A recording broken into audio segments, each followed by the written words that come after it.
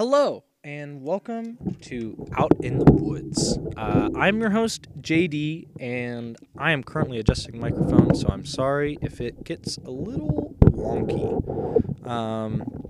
I guess the best way to describe the changes that we've made would be to go ahead and get into some listener feedback. Most notably, people were commenting on the volume, which is understandable. I really don't know what I'm doing, in case that's not obvious. I don't really know what this podcast is, if I'm being honest, again. But nonetheless, volume was difficult for some people. I've tested it on my headphones, and I've tested it on my car, and I've tested it on the computer, and on my phone. And they were all different. So hopefully this time I am just right up here, mouth to mouth with this microphone, and hopefully my soothing voice is just tickling those eardrums. I want to make sure that I sound good for you beautiful people that decide to listen to this. Because if you're going to take the time to listen, then damn it, I'm going to take the time to make it as good as I can. So I am looking at getting an actual microphone. Currently I am recording on a Guitar Hero microphone for the Wii. I think the results are pretty good. But again, they were a little quiet last time. So yeah. Second bit of feedback was I had a comment that said, JD, your podcast is called Out in the Woods, and I can very clearly tell that you are inside. I'm sorry. I'd like to formally apologize for the misinformation that I provided in my last episode. I consider the ranch, which is where I am, to be out in the woods, even though I was indoors for that episode. However, as you might be able to tell from the wind and from the dogs and whatever other little noises are going to come up in this episode, I am actually outside this time. I am in the woods. I'm staring at trees and stars, and we got all sorts of background noise. So, damn it, you went out in the woods here, you can have it. I was also sent a tweet that said, starting a podcast is the male version of starting an OnlyFans. And I have a few comments on this. For one, I think my OnlyFans would be a hit. However, my mother would disown me, and, well, I don't think I could charge all that much. So maybe it wouldn't be a hit. That leads me to my second point, is I am not getting paid. Let's be honest. Who's going to pay for this, right? Come on. Not that, well, I'm gonna refrain from some comments until this gets some legs, and I know that statute of limitations can carry me through. Also, I do think I have one thing in common. It's not father issues. I'm very good friends with my father. I think we have a wonderful relationship, unlike most of the women on OnlyFans. Burn. No, we both love attention. We being me and the army of e-thoughts that constantly parade their genitalia around the internet. Stay in school, kids. And, well, it's basically prostitution. I shouldn't have to tell you this. Stay away from OnlyFans. Nonetheless, we're not here to talk about the morality of this generation, because Lord knows it would not be a pretty topic. Whew. But we're going to kind of pick up where we left off last time. In the last episode, I hopefully told you a wonderful story, spun you a beautiful tale about my misadventures with the Pope and wine in my youth. And, well, in this story, I am a little bit older. But nonetheless, it is a misadventure all the same. Or an adventure. We'll get into it. So it is the summer after my senior year, 2017. And the youngest older sister decides that she would like to hike the Way of St. James. And it starts in St. Jean, France, and it ends in Santiago de Compostela. That's what I meant to say. Sorry. This is off the cuff, all right? We're not editing this out. We're keeping it all in. So I'm gonna stumble every now and then. I'm not perfect. Okay? Neither are you. Don't get a big head. So the way, or at least this one in particular, there's multiple, is 500 miles, which is ridiculous. But basically, it is a pilgrimage that you take, and it's following the way of St. James. The Camino de Santiago, the way of St. James, as they say. Now, there are other ways, other pilgrimages that you can also do that also end up in Santiago de Compostela, which is a city it's a rather large city in northern Spain. It's a beautiful town, beautiful city. Fun fact, on the day that I was finishing the Camino, well, let's go back a little bit. When my sister decided that she wants to do it, everyone said, John David, you should go and finish it with her, because my mother had decided that she would start it with my sister. Because this is not a 1 week event. Like you're on this, it's 500 miles, okay? There's only so much a body can take of walking, carrying a pack up and down mountains and over this river and through the woods to St. James's house we go. There's only so much that a body can take. And so my mother decided that she was going to start it with my sister. And everyone's like, John David, you should go and finish it. And I said, look, if I was doing something like this, because the way people do it for different reasons. Some people do it because they want to lose weight. Some people do it just because they just want to do it, just for an adventure. And some people do it for very spiritual reasons, religious reasons. And so knowing this, I thought, no, why would I want to do this with someone? If I was going to do this, I would want to finish it alone, like in my solitude. Of course, I had never been on the way. I don't know how these things work. But as the tale goes, and this is a whole nother story in and of itself, but I'll spare you most of the details for the juice. I was walking into the city, and you have a ways to go through the boundaries of the city until you're at your final destination. And I look over, and I see an ambulance. And these paramedics are doing CPR on someone, and someone is sobbing. I thought, this is interesting. I later find out that when the rest of the party, or the group, walked past that same spot, there was a woman still sobbing, I would assume it's the same one, and a body covered in a blanket. So this was my first experience witnessing death. Fun fact. But anyway, that's the end of the story. We got to go back to the beginning. So it ends up that I am suckered into traveling to Spain. Oh, boo-hoo, woe is me. And I'm going to be doing the last 180 miles with my sister. So I get on my little hiking shoes, and I pack my bags and my little camping toothpaste and all that. And not that we're camping in a tent. You stay in what's called an albergue, or it's basically a hostel. It's a communal sleeping room. Some of them will have like a little restaurant attached or something like that. But most it's just a room and then like a little reception room. And so traveling there was very interesting, and we'll get there. But I finally show up. I meet my sister at the bus station, and it's worth noting, I would come to find out that most of the way is through very small rural towns, like 2 sheep farmers and a little, typically an albergue, a place for people to stay. So most of the time you're really out in the woods, pun intended. And this time, however, it was a larger city. I don't know the population, but it was well developed. So I meet my sister, and she's like, "Oh, this is great. There's a mass that we're going to go to where we're staying in the evening, and then we'll go out and grab a bite to eat." So this is kind of when I was starting to get my sea legs, or my Spain legs, as they say. Because we go to this mass, obviously all in Spanish. And it's worth noting that when you start the Camino, when you meet someone, you're typically going to be hiking with them for most of the Camino. Because, again, the body can only go so far in a day.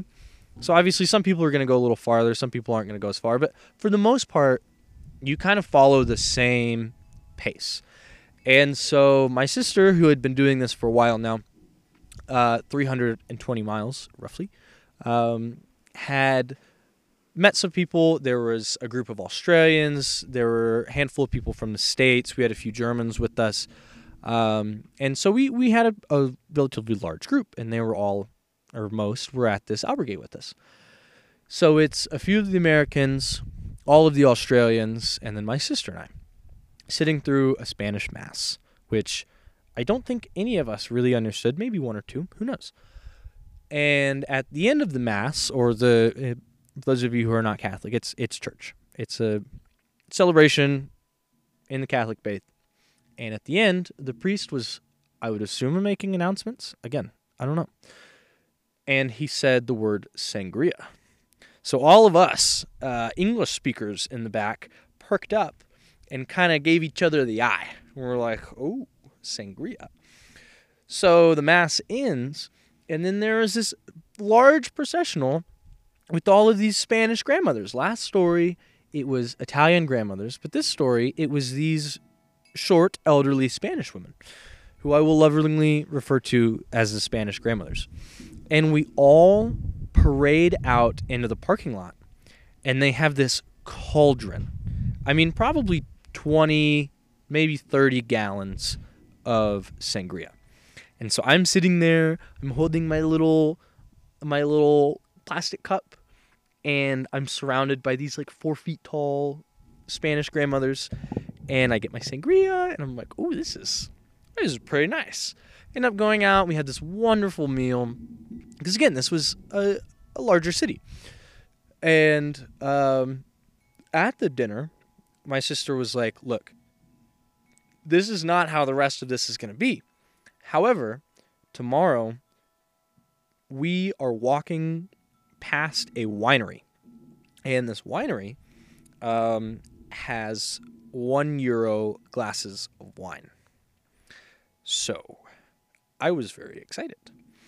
So, we wake up at very, very early, like with the sun, if not earlier, and you start walking, because that's really all there is to do. You have to go to bed early because it's like a rule for the albergays. Typically by 10 you got to be asleep, and so we would wake up around 6 and just start walking. And it was brutally hot that day, and this stretch of the Camino was more developed, so we were a lot on like pavement, and we weren't ever really in the countryside, so the temperature was just even worse, and we had cars going by us and stuff like that. So it was hot.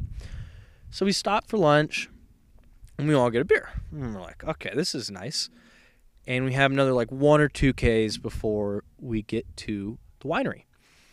So we're walking. We're obviously feeling a little better. We're kind of refreshed, and we get there. And at this point, I believe the Australians, most of them, as well as some of the people that they knew, or I guess we all knew, were there. And they were like, we should just stay here tonight. This place is great. So we sit down, get our first glass of wine. It's wonderful.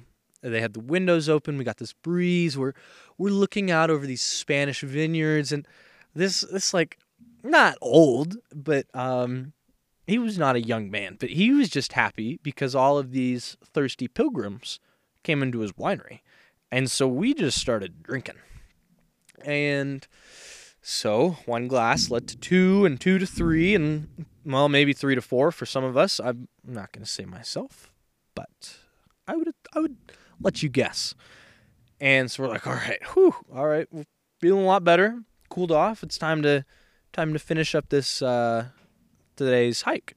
So we get to it's one of the more developed cities as well.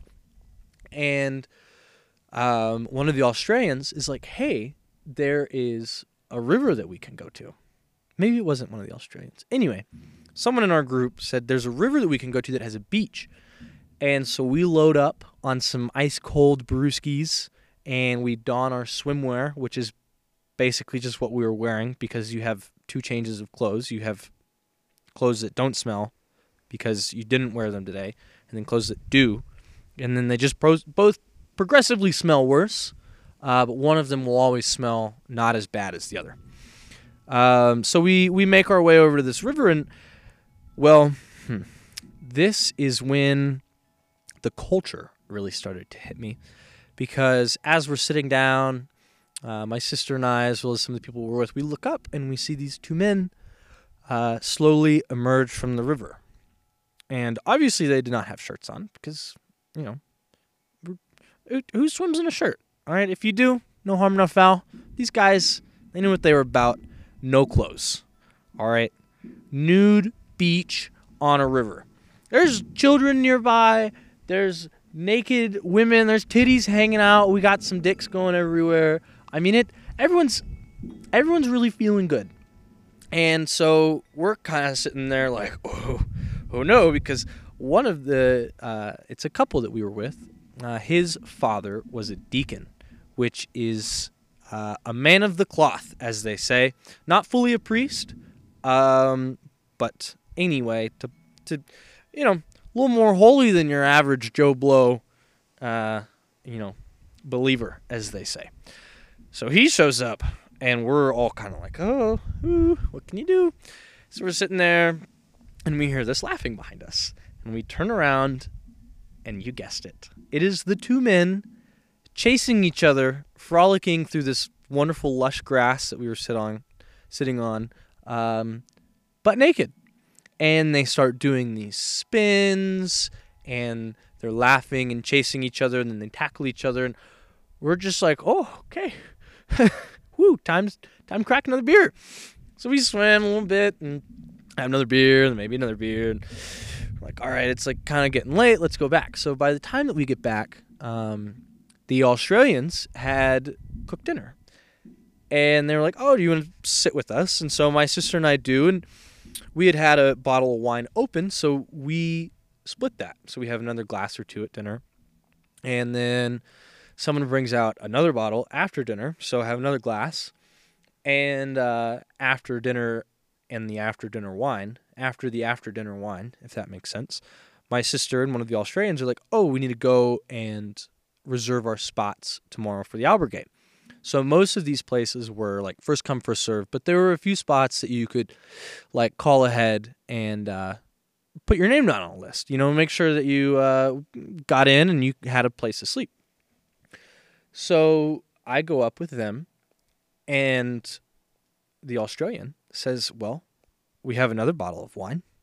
And so the three of us split another bottle of wine. And so it had been a very long day of hiking and not a lot of water, not a ton of food. Obviously, we ate and stuff like that, but my intake was predominantly wine, which would kind of spell out the rest of the journey for me. But nonetheless, today is what we're talking about. So bedtime comes, and I'm feeling good. And then I lay down, and I'm not feeling so good. And I think to myself, wow, I never noticed the world would spin like this. And I was like, nope, the world's not spinning. I am spinning. And I realized very quickly, this is not going to work. So I get up, and I'm in my boxers. Again, you get very comfortable with these people that you're hiking with because you run out of things to talk about. You're not asking, oh, what's your favorite color? You're like, what makes you happy? What's something personal? You get down to the nitty-gritty pretty quick. So get up in my boxers, and I walk down to the men's restroom. And the way this bathroom was set up is you walked in the door, and then immediately to your left and kind of pushed back, there was a shower stall. And then there were two stalls for toilets. And these stalls were exactly what you think they are. They're like the metal-walled, metal door bathroom stalls that are in like most gas stations or your high school bathroom, whatever. And so I just picked the first toilet. I'm sitting there, and I'm like, oh, no. Turn around and just start throwing up. And throw up, and I'm like, I finally finish, and I sit back down, and I'm like, all right, that wasn't too bad. Like, I'm definitely feeling better. A lot of the wine was no longer in me, to say the least. And, well, I just decided to fall asleep. And next thing I know, I wake up, and I'm lying on the bathroom floor, and flush the toilet, get up, wash my hands, and crawl back into bed. And this is, maybe 2 or 3 in the morning by the time I get up. And so don't really think much of it. Wake up the next morning, walking with my sister, and I'm like, man, I went and threw up in the bathroom.